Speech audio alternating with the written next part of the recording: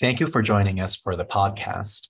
Social media has made its way into medicine, whether you are a practitioner or researcher in academic medicine or in the community. It has changed the way we connect with other people, and sometimes it presents as an opportunity, and sometimes it comes with its own perils. So today, we want to spend a little time to discuss the ways in which we can leverage these platforms to advance our science and careers as early career professionals without falling prey to some of the dangers that come with using these platforms. My name is Chi Hung, and I will be the moderator for today's podcast. I'm an assistant professor in the Division of Pulmonary Critical Care and Sleep Medicine at the University of Washington in Seattle. I'm joined by my two co-moderators, Dr. Marieke Lehmann, professor of Translational Inflammation Research at Philipps University in Marburg, Germany, and Dr. Sarah Moore, fellow in Pulmonary and Critical Care Medicine at Mount Sinai School of Medicine in New York. We spoke with our colleagues in the RCMB Early Career Professionals Working Group, and they identified 4 individuals who are actively engaged in social media and who do it well. These discussants have graciously volunteered their time out of their busy schedules to join us today for this conversation. By way of introduction, we have with us Dr. Jeffrey Horowitz, professor of medicine at Ohio State University, Dr. Carrie Johansson, clinical associate professor at the University of Calgary, Dr. Leticia Kawano-Dorado, clinical researcher and pulmonologist at the H-Core Research Institute, Hospital do Coração in Sao Paulo, Brazil, and University of Sao Paulo. Joining us later on in the program will be Dr. Naftali Kaminski, professor of medicine at Yale School of Medicine. Welcome, everyone. Now, to start us off, I just want to get a sense of your personal experience with using social media as a platform. And if you can share with us your personal experience and which platforms you generally go to the most and how you tend to use social media in a professional setting. Jeff, would you like to start? I thought you might come to me first because I've got the gray hair here. I think it's fair to say that I was a pretty early adopter of using social media in a professional setting. I was certainly using social media for personal interactions, but in my role at the time, this was probably about 10 years ago or so. I was the web committee chair for an assembly in ATS, and the chair of my assembly is our other discussant who you'll be introducing when he gets here, Naftali Kaminski. And we were actually at a conference. It may have been a Keystone conference, but Naftali had this idea of live tweeting the conference from RCMB. So right then and there is I set up the RCMB Assembly's Twitter account. I gave up control of that a long time ago. Don't contact me about this. But you know, the idea really was to develop a network of colleagues and sort of recapitulate what I like to call the coffee shop. When you just kind of have friends and people who know each other sit around the coffee shop and just talk about the science and the research and what's happening in the academic world.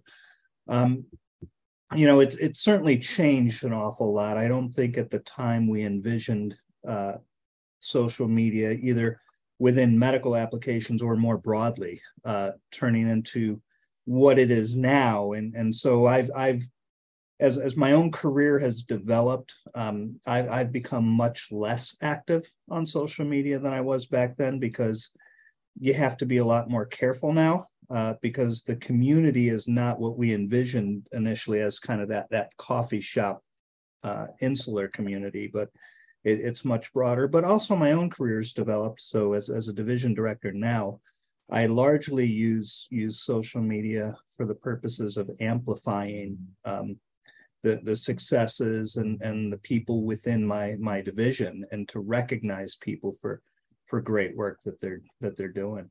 Thank you. Carrie?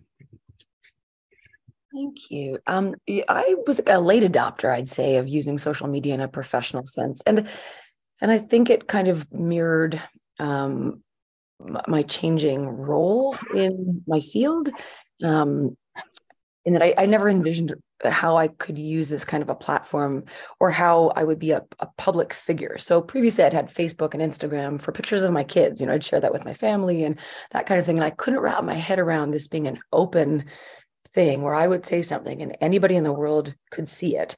And I found it to be a little frightening, a little intimidating. And now I really don't care. And it's become a really powerful tool over the last 5 years. So I think I had like 30 followers or something there, mostly my family, in 2018. And then I kind of opened it up and started following people and tagging things and taking photos at conferences. And it just generated into this opportunity to meet people from all over the world. One of my favorite things I think about social media in my field of interstitial lung disease, and that's now branched into all sorts of areas that I'm learning about online, is to be able to meet people that I never would otherwise have met because there's just so many people, right? But I have a running list. So when I have projects or opportunities, I take note of new people that I've seen on Twitter and will write down their names and their country and their region or sort of focus of research. And when something comes up to review a paper or I'm trying to think of someone to suggest for something, I have this ongoing list of people. And I've found that it's been, and again, that's going to have some component of selection bias. You can't reach everybody in the world, but it's allowed me to, I think, branch out from just the core people that I otherwise would have only met. And I'm an extroverted extrovert, and I love hearing people talk. I love being tagged in things. I love having conversations all the time. And so to me, it's been a really nice social outlet. Wonderful. And Leticia? So it's very interesting to hear Jeff and Carrie's perspective, and I could see myself in what they were like discussing about social media and the way I see it now. I want to add one different perspective to social media, professional social media activities, which is the perspective of low middle income country members, folks. So you're basically outside of the jet set of science. In Twitter, mostly Twitter, which is where the scientific discussion is going on, offers you the very unique opportunity to suddenly be there. It's virtual, it's far from ideal, but you're there. Well, so it's an article that was just released and the first author is there tweeting about it. You have the chance to comment, interact, and all of a sudden you're seen. Wow, because you're out there, outside, you're not being seen. All of a sudden you're being seen. So for me, Twitter really promoted my career. In fact, to be very honest with you, I'll just tell you a little tiny story. I decided I had this Twitter account like forever, but I never used it. And I was going through a very hard time in my career locally in Brazil because of power dynamic things. And I was a junior. So I was very upset, and some people was talking about Twitter, and there was these nice people from the ILD community, which is my subspecialty, on Twitter. And then I was like, oh, what about I interact with those people? Well, maybe they're nice. Maybe I just to change a little bit. The atmosphere was so heavy. And all of a sudden, after like a while, in fact, I bypassed all the hurdles, which I was facing through Twitter, because I was then connecting with my international community, being seen in a way that through traditional channels of connection like in conferences. I could not envisioning that happening so fluidly because there are no boundaries. For example, I can talk with the division chief of Ohio University, super Dr. Jeff, and all of a sudden we're like discussing without too many boundaries, like too many hierarchical steps. So for me, Twitter was this amazing place for career development. I've got to jump in and say that, I exactly remember how that was happening, because all of a sudden Dr. Kuana was on Twitter feeds, and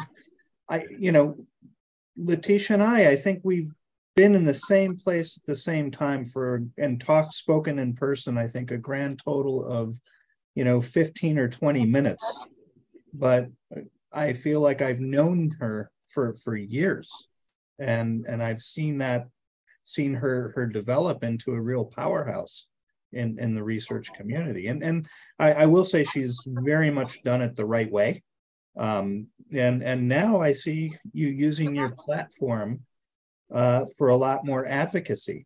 Yes. Which I think came through in what you said. So it's a very powerful tool when approached in the right way. Yeah. Thank you, Jeff. That was kind of you. Thank you.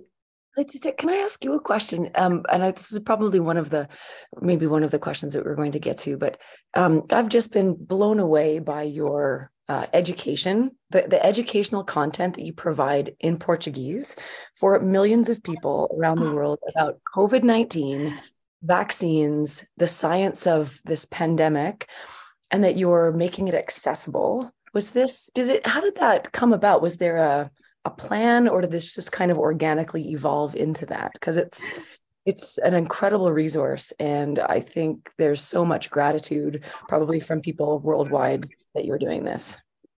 So this is interesting that you brought that, Carrie, because I feel it's like, although it's both social media, I feel like it's two different hats. So the way it happened, I had my Instagram account posting pictures of my kids to like a very small group of people. It was a closed account.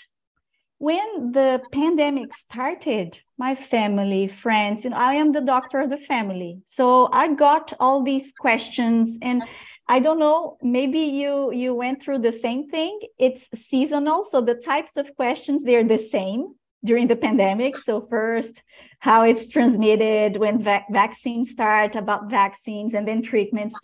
So it's like, it's the same question you get from people. And I was like, my gosh, how am I going to answer, although in kind of the same question?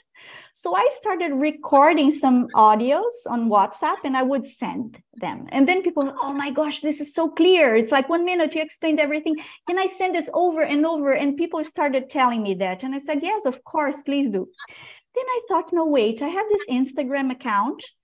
What about I start recording fast videos so that I inform people, because people were desperate. And in Brazil in particular, we had this very bad administration. I'm being really light when I say bad. So very bad administration. The country was completely lost, and people was like afraid, didn't know where to sort for information, safe information. So many of us, I am one of these Brazilians, started doing this scientific communication just to bring what science is discovering in a very easy and understandable way to the lay audience. And then my account really picked up in terms of followers. And the United Nations started a program to verify scientific communicators on COVID. And I was verified by the United Nations. So I was contacted. I got training with these amazing social media creators. And it was an amazing experience. Also connected with people throughout the world, talking about COVID in many different languages. And I did that. So I canceled my personal Instagram account. It became public. And I only talk about now COVID, vaccines, treatments, science to the lay audience. So it was organic, Carrie. It was like meeting people's needs. And I get many, many feedbacks that really warm my heart. And one of them that was really special was this person. She was from the very, very inland in Brazil, like rural area, very low access to everything. And she said, I watch your Instagram and I go to the health center, local health center, and I start explaining people what I see in your Instagram. So I was like, that was about mask wearing, how you seal an N95, how you test if it's really fit, and all of that throughout the pandemic. So yeah, so it was organic. It took a lot of energy from me, but I feel honored to serve throughout the pandemic in Portuguese with this content. Amazing. Wow.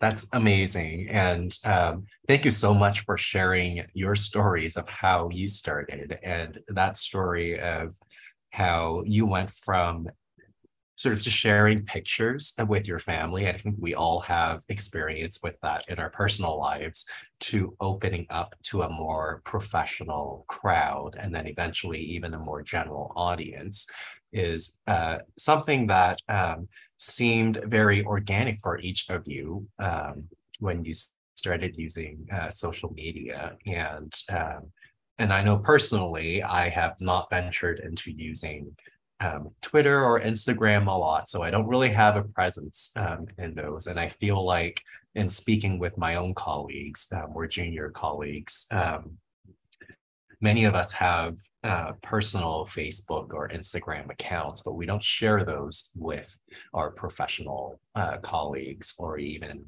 patients or the general population. And in the absence of sort of this organic development of opening up to the to our colleagues or even to the general public, how do you see junior members and early career professionals using social media as a platform, I guess more intentionally rather than organically, to advertise themselves? Yeah, there's a sort of first steps to it. And, specifically sort of focusing on Twitter. And Twitter's gone through some major political shifts over the last several months. I'm not sure if the algorithms are changing. It seems to be a little more user-friendly in the last month, maybe, than in the prior 5. And also hopefully it comes back to this, where you can actually see the people that you follow and the content gets shared the way it's hopefully, supposed to have been. But just starting out, like, you just log in, you create a logon and you pick a name. And I picked a silly name when I started mine in 2010 or 2011. And now I feel like it's too late to change it. But it's not exactly like a professional one. It's at Carrie Berry Carrie. And now I can't change it. It's just too late. And it would just look so like presumptuous if I changed it to be like, oh, now I'm important, I'm going to use my whole name. So pick like a professional sounding name, which could just be your own name. And then I think it's different for everybody. You go on, you kind of observe what's going on. You start following a few people. Generally, for this to be effective, it needs to be an open account. So being aware of potential privacy issues, what you put out into the Twitterverse or out into public social media exists forever and anybody can see it. So being aware of that every time you post something. But kind of getting a sense of what the community is that you want to follow. And if it's for something professional, follow people in your field, follow ATS and ATS assemblies and the RCMB or any other sort of organizations. And I think one of the big opportunities to have your work recognized, I've been thinking about this, there's so much research being published every day.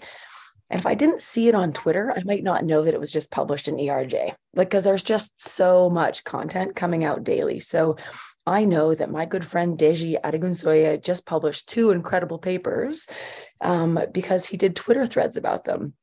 And I know, what the content is, how to interpret it. We're seeing discussion around it. If it was just published in a journal, I might have missed it and I wouldn't have this contextualization and then be able to reference it and build off of that knowledge that he's just put out. So it's a really incredible opportunity, not just like tag a link to your paper, but to say this just out and to have a thread of the content with screenshot images, figures, an interpretation of your findings in the data and the context. It's like a little mini journal club that you can put in sort of 10 subsequent tweets that are all part of one thread. And it's just incredible exposure for your work. So I think that's a really good tool for early career academics. I would add to Carrie that for those that don't have their own work to post on Twitter, it's very nice that you interact with people in your area. So let's say, for example, in our area, with the example Carrie just gave, Deji published these 2 amazing papers. He made this thread. You can always go there, and if you're interested in the topic, you make an educational comment, respectful interaction. So you get to be seen. So as Carrie said, well, I see people on Twitter, and that broadens my list of people that I have in my mind when I'm going to think about opportunities, collaborations. So this is a way to be seen if you don't yet have your own paper to share. I agree with both Carrie and Letitia. And of course, I think we were all just thinking of Deji's paper that came out in JAMA within the last week. So, for me personally, I see a ton of literature far sooner than it ever would come across my radar. And, so I will text or email myself links to people's papers. And that's now how I come across my reading list, because it's almost like a curated collection of papers relevant to my field. And for me personally, that's probably the most powerful part of what I use Twitter for my own self. I would think for advice that I would give to an early career professional who's just starting off and maybe is not well known, it's sort of like I've become a fan of Hamilton, right? And Aaron Burr says to him, talk less and listen more. You really have to learn the landscape, because there are a lot of things that on Twitter, as Carrie said, it's there forever. And a lot of the nuance that may come from interpersonal interactions, for example, if you were at a conference and you saw someone at a poster, right, and you can have a back and forth, that nuance is lost in Twitter, and things can very easily be misconstrued or misunderstood. And it can lead to down negative paths. So you do have to recognize that if you're using this for professional purposes, you need to be over the top professional in the way that you go about it, because this is job interviews for down the line. This is, what part of you that people are going to remember. And so you do have to be somewhat careful. And it's very easy. Again, if I go back to the original goal, or the reason that I liked it early on, was that coffee shop feel. That's not what this is today. It's not this back and forth. It is open. Anybody can comment. And if you write something that catches someone's attention in the wrong way, then it can spiral very quickly into a very negative place. So unless you really know, Naftali is going to come on here, and I've got, almost 20 years of back and forth in a relationship with Naftali. There are comments that I can make to Naftali that I would never say to someone who I didn't really know very well. And so you do have to keep in mind how well you know and how personal you want to interact with people who you may not know. You have to let things develop and let relationships develop. And sort of feeding off of that, is that I think being aware too that there are really wonderful people and colleagues and potential collaborators and peers, and there are trolls and bots on Twitter. And if you make a comment about vaping, you better be ready to have the pro-vaping lobby target you. And I block early and I block often. I don't have time for that kind of thing. Like I am not putting myself out there to have to be threatened by individuals. So there's also kind of being aware of the safety aspect of personal safety, privacy, recognizing that there are targeted groups that may very much disagree with you, and being able, and I think just being aware that everybody can handle that in different ways. I think it's good not to engage in things that are clearly toxic because it goes nowhere. And that's, I think the whole point of it is to get more engagement so that people can see their argument about things. And that came up a lot during the pandemic. It's still existing during the pandemic, but any other kind of political or social issue that you might engage in. So building from what Jeff said, I totally agree that we should be mindful when we are on Twitter. So I think before you hit the tweet button, if you think, am I being respectful? Am I being clear in my communications? So for example, irony is terrible on Twitter because you're not seeing the nonverbals, you're not seeing the tone of voice, and there are like cross-cultural differences too. So it's very hard to understand irony. So be very clear, be respectful, be kind. Unlikely you'll get into trouble. But it is true, like, for example, as the example I gave to Carrie, that I did scientific communication on COVID, don't think it was all easy. To the contrary, because everybody doing this work, we really got hit by anti-vaccine people, chloroquiners, ivermectiner people, and all of that, and they hit hard, and like I think they connect to each other, and they tell, oh, look at this content, and then comes that huge amount of people like being really rude. So one thing I would say about social media, well, this exists.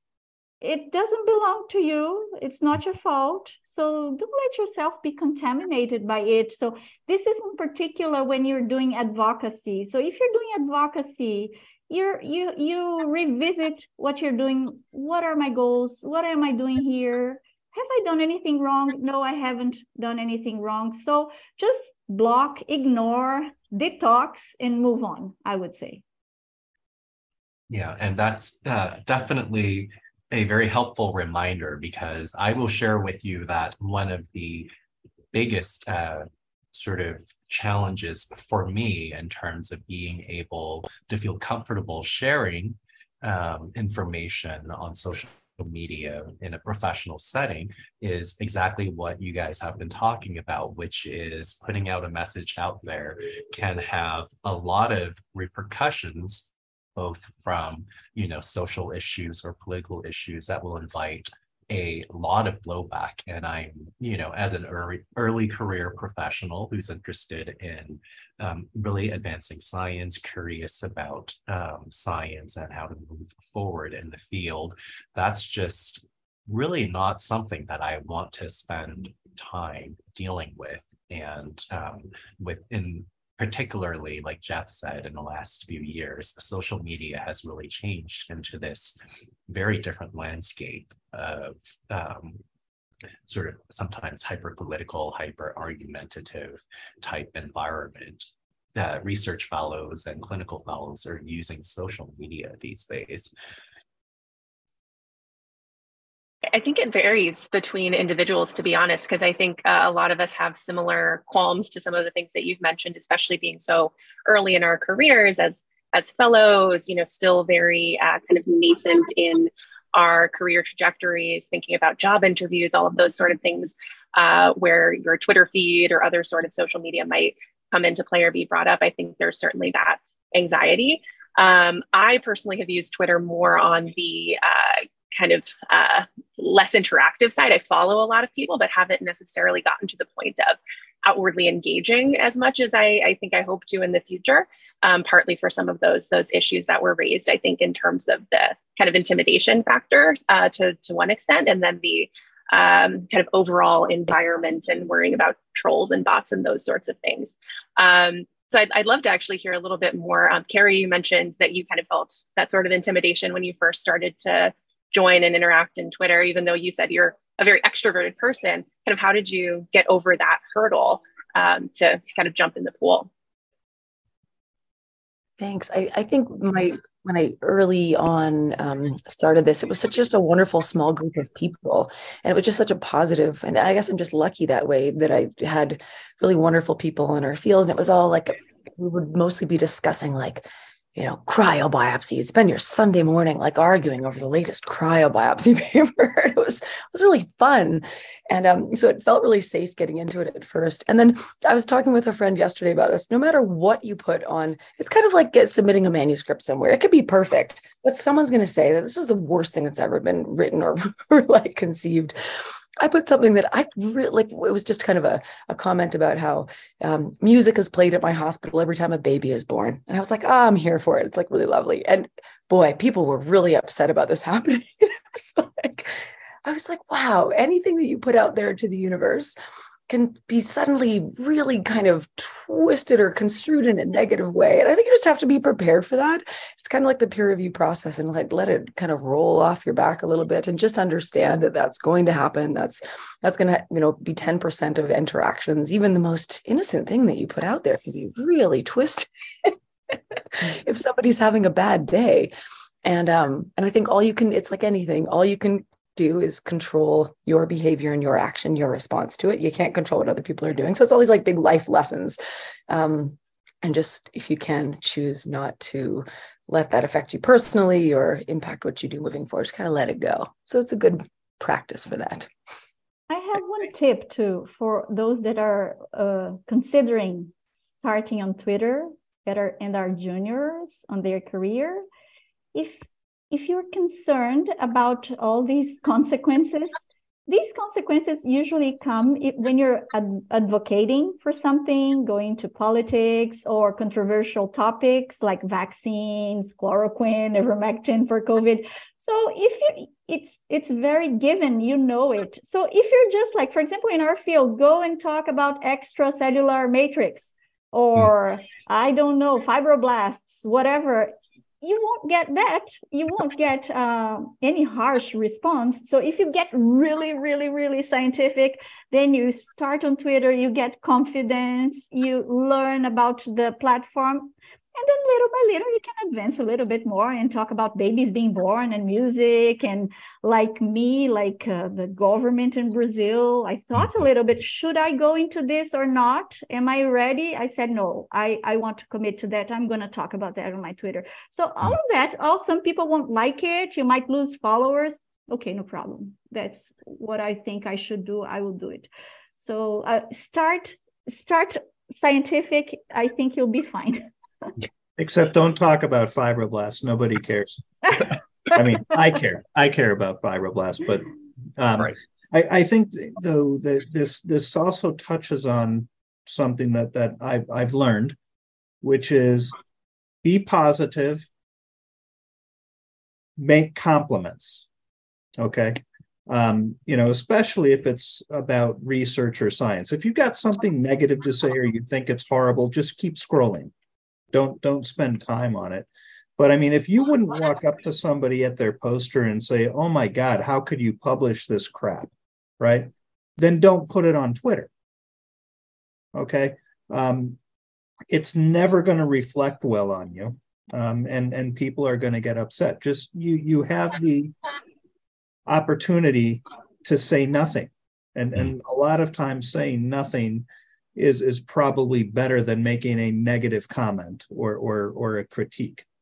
When we get into advocacy and things like that, I mean, Naftali is now on and Letitia are far more active than I am because I've decided I just don't have the bandwidth. But Naftali is the one who was the first to tell me don't respond to the trolls because it's very easy to get sucked into that. And next thing you know, you're fighting a Twitter battle that you cannot win. So I've chosen to not engage and such things. And then the truth is that's taken away a lot of the coffee shop feel that we had very early on in the community, which is what I really liked about the engagements. I will still do that from time to time.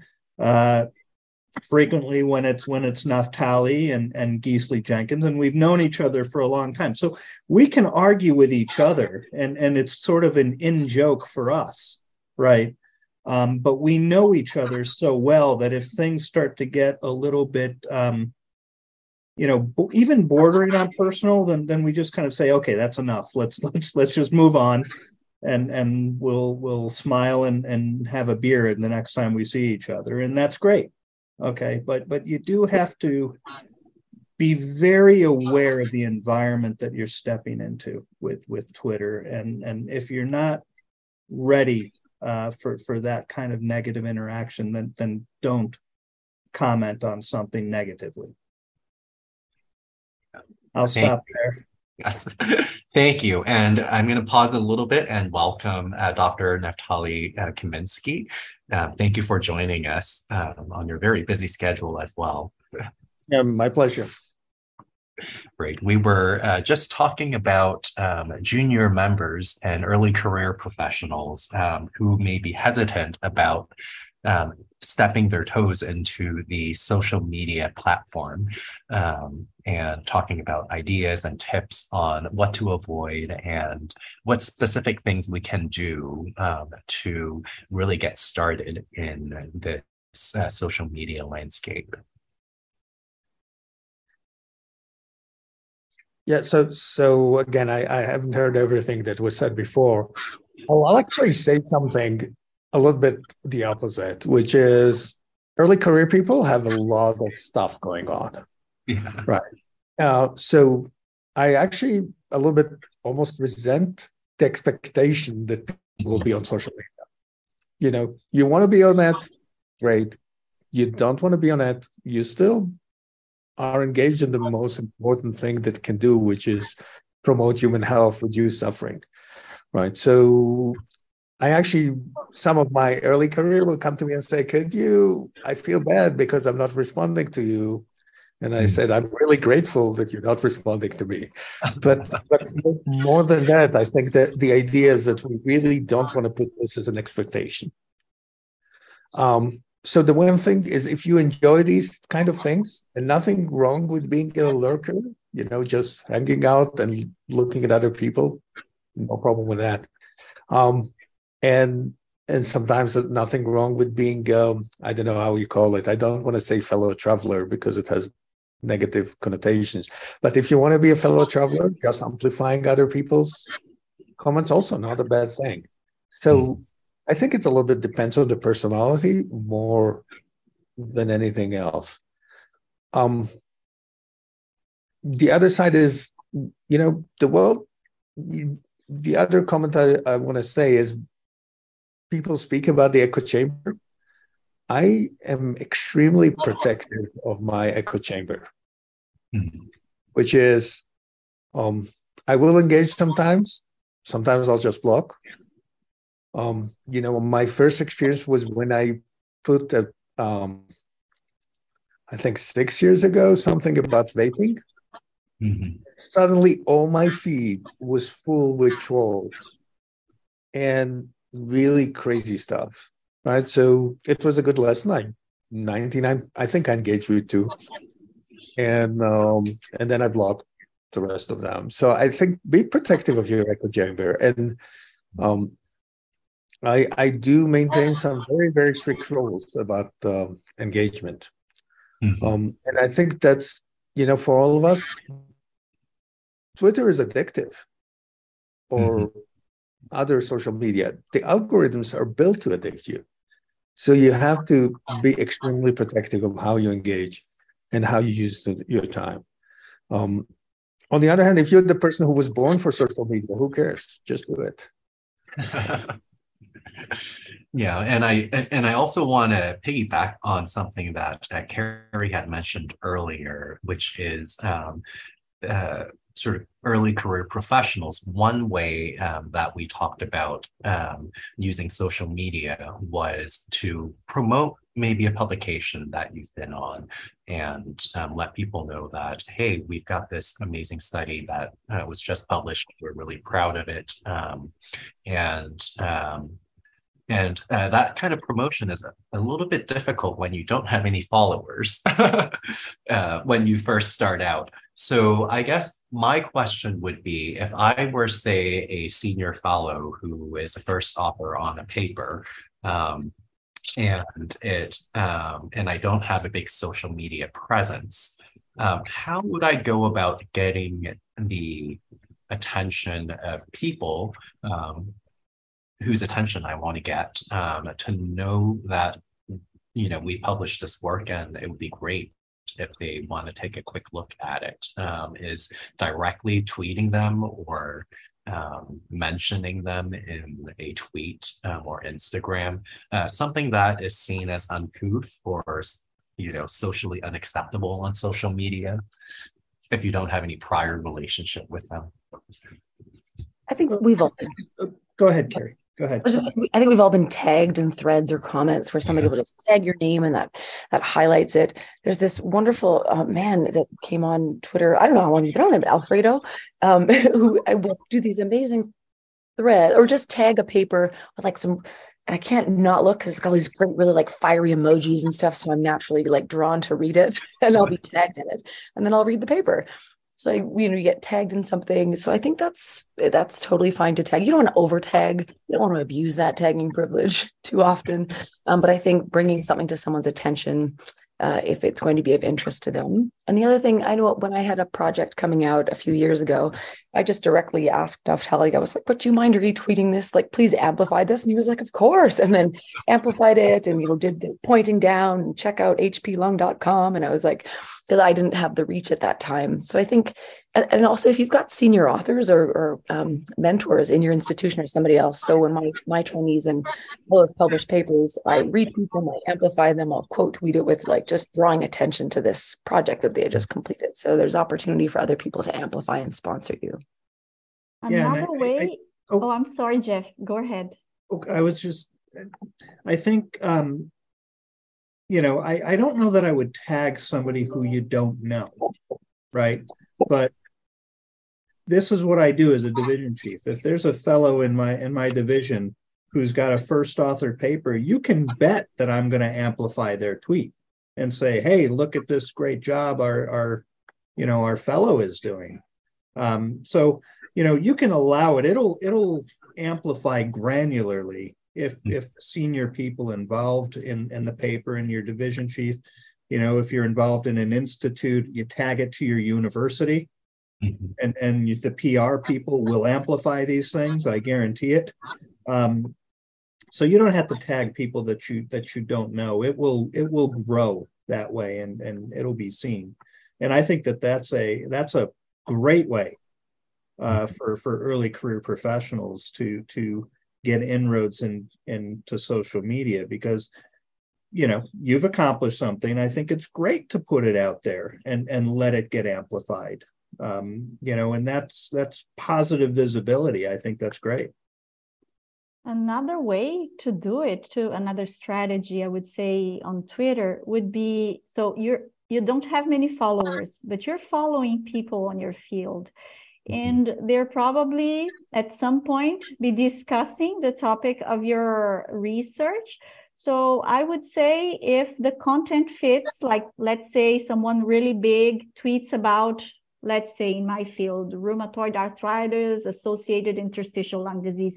And then I come, oh, this is so nice, your findings of your study. And similarly in my study, and then you post the link, we saw that the proportion of blah, blah was this or that. So this is a authentic way to engage in a conversation, sharing what you found, and building up from this person that has more followers, more visibility. I see it as positive too. So the most important thing to amplify paper is do a tutorial, right? One tweet with a random link, or even worse, with a title and an image from the paper without the link to the paper is literally unhelpful, right? So what you want to do is educate yourself. There's really some masters of tutorials on doing a tutorial. And then the cool thing in a tutorial, there's several rules. One, it has to be a story. Second, in every one of your tweets, you want to add a link to your paper always, because people will hit you in different things. And third is in every one of your tweets have an image. And what you do is then you can tag different people based on the context, right? Because then if you're hitting, none of our papers is done in an empty space, right? It relates to science, it relates to others. So you can actually be relatively strategic about it, and do it in a way that actually draws a lot of attention. Nothing wrong with mentioning it to the journal editor, sometimes, and critically important, have all the Twitter handles of all the co-authors. We never write the one-person paper anymore. So if you have 10 people, these people are going to amplify you. ATS assemblies are really good at this stuff. So, Jeff started the RCMB Twitter handle together with Wamsi, I think. And there's a tradition there. And they definitely amplify early career more than sort of, holy cows.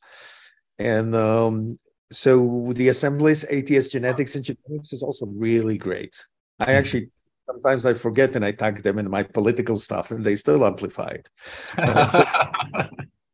So anyways, I think you want to be strategic about it.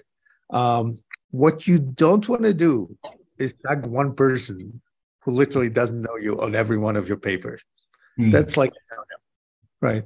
But build tutorials. Tutorials are interesting. They're engaging. Do use different types of media, a small video, a small image. Make it interesting. And you can take the time people have done workshops about this. So Avraham Cooper does these amazing tutorials. He has them all in one piece about all aspects of medicine. Like, why do you cry when you cut onions? And why does this antibiotic work? And amazing series of educational content. And people have developed through CHEST and through ATS and through other sources, workshops on how to build them. And I think, when I did my first tutorial, I was like, I'm just supposed to come up with this on the fly. Well, none of the ones that I've done, I write them in a Word document and I know exactly what I'm going to do. And then I save it and I go through it's a labor of, it's a laborious process to generate content that you hope will be of value to your community. So it's worth the effort. I don't think anybody comes up with an on the fly, awesome tutorial on something. But it's worth it to get that content out there. And Jeff. Yeah, I just got to jump in and I'll say that because you mentioned Avi Cooper, I'm proud to have him as our fellowship program director here at Ohio State. But I'll say that he is an example, I think. He does a number of things incredibly well, but this is also a case where if you are really good at it, it can help promote you for promotion. Because when you have 100,000 followers on Twitter and you have a voice, then you can get those metrics to support you as it's rare. I see Naftali shaking his head. But I will say that if you do it right, because he's also gets invited talks on how to do this, and he's publishing how I do tutorials and that sort of thing. So it has very much helped to amplify credentials within a field. If you're a basic scientist, that's probably not going to get you very far because your promotion is founded on what have you published and the impact of your data. But if you're a medical educator, then this is a platform. And I'll also say, because we're in not just social media, but Avi puts together a series of podcasts, which are CME accredited, called the Curious Clinicians, and they come out on a regular cadence. And so those metrics are alternative metrics that are becoming, maybe not at Ivy League, but at Ohio State, I can make the case that these are important evidence of impact, which is what one needs for promotion. Letitia. Naftali, you want to say anything before? Because Jeff mentioned you. Yeah, so the reason I was waving my head so negatively was because avoid the temptation of searching for likes. We've seen it during the pandemic. some of our worst, I'll say the name, Vinay Prasad, UCSF, a stain on the institution, basically has garnered significant following because of contrarian, unbased, and negative approaches. And he's not the only one. And I wholeheartedly agree. Wholeheartedly agree with that. Yeah, there's a huge trend. Now, there's amazing people who generate positive content. And I think I actually gave a talk a few years ago about how to develop your social media portfolio for your academic career. But that's a very careful type of operation. And we have some really brilliant stars in pulmonary medicine to do it. But most people that have a lot of followers are usually negative. It's actually, for me, it's a marker, right? So if sometimes somebody responds to me and I don't know them, if they have like the 100,000s, and I never heard of them, and then I look a little bit and I'll see, oh, that's bad. So it's an interesting thing. So social media works. Frankly, the biggest reach you get is on negative messaging, right? If we engage now in a public fight, Jeff, you and I, we both will have many more likes and followers than we ever had. Well, no, I agree with everything Naftali just said. And that's why I said very few people are going to curate that sort of medical educational portfolio through social media. And the reason that it works is because you don't go after the likes. You post content, people find that content interesting. That content is very accurate and curated very carefully and presented in a dynamic way. So, but I agree absolutely with everything Naftali just said. So I have one story from a successful, positive story from social media interactions. And that's not like going after likes, but doing what we have to do to change the world for better in our field. And that's the story of Remap ILD project. This is a project that envisions creating an adaptive platform trial to answer multifactorial questions simultaneously, addressing questions that hasn't been answered yet and our patient needs. And this project is a global big project that is taking shape, getting into life, and it started on Twitter. It started on discussions, and there are 3 people here in this call that participated since the beginning: Naftali Kaminsky, Carrie Johansson, and myself. And this all started with genuine, authentic discussions that we realizing, oh my gosh, there is no evidence guiding us here. Our patients deserve better. Naftali saying, let's cure IPF. Let's move this field faster. And with all these discussions on Twitter, it took a while, I would say around a year. Then it gained momentum and moved from a social media platform into real life. And right now, I can tell you, Remap ILD has accelerator grant funding its trial design, and it's taking shape. It's becoming a reality. So this is something super positive. It's not like going after stealing your CV or likes or whatever. It's like doing what we need to do in our scientific community to make the good for our patients. Yeah, I agree. And that's the ideal way it should be happening. And I think on the flip side of that, we worry about kids and teenagers getting on social media and getting this addiction to likes. I think we all I think it's a physiologic thing why they put that little heart button on all of these. We all get a dopamine surge every time somebody likes something that you do. You can't help it. I think if you really work on yourself and muting your ego and trying to be equanimous, it's a lot of work, and it still happens. So just to be aware that it's going to impact you to a certain extent on a personal level, no matter how hard and how insightful you are as to your needs and things, but just to be aware of that, because it happens to kids and teenagers. It certainly happens to all of us. So just to Just be aware of it. You can't make it go away necessarily, but. And in some ways, actually, to jump on this thing. So one is I do think Remap ILD is an amazing initiative. I'm so grateful to Letitia and Carrie and Gisli and a little bit myself for being annoying about it.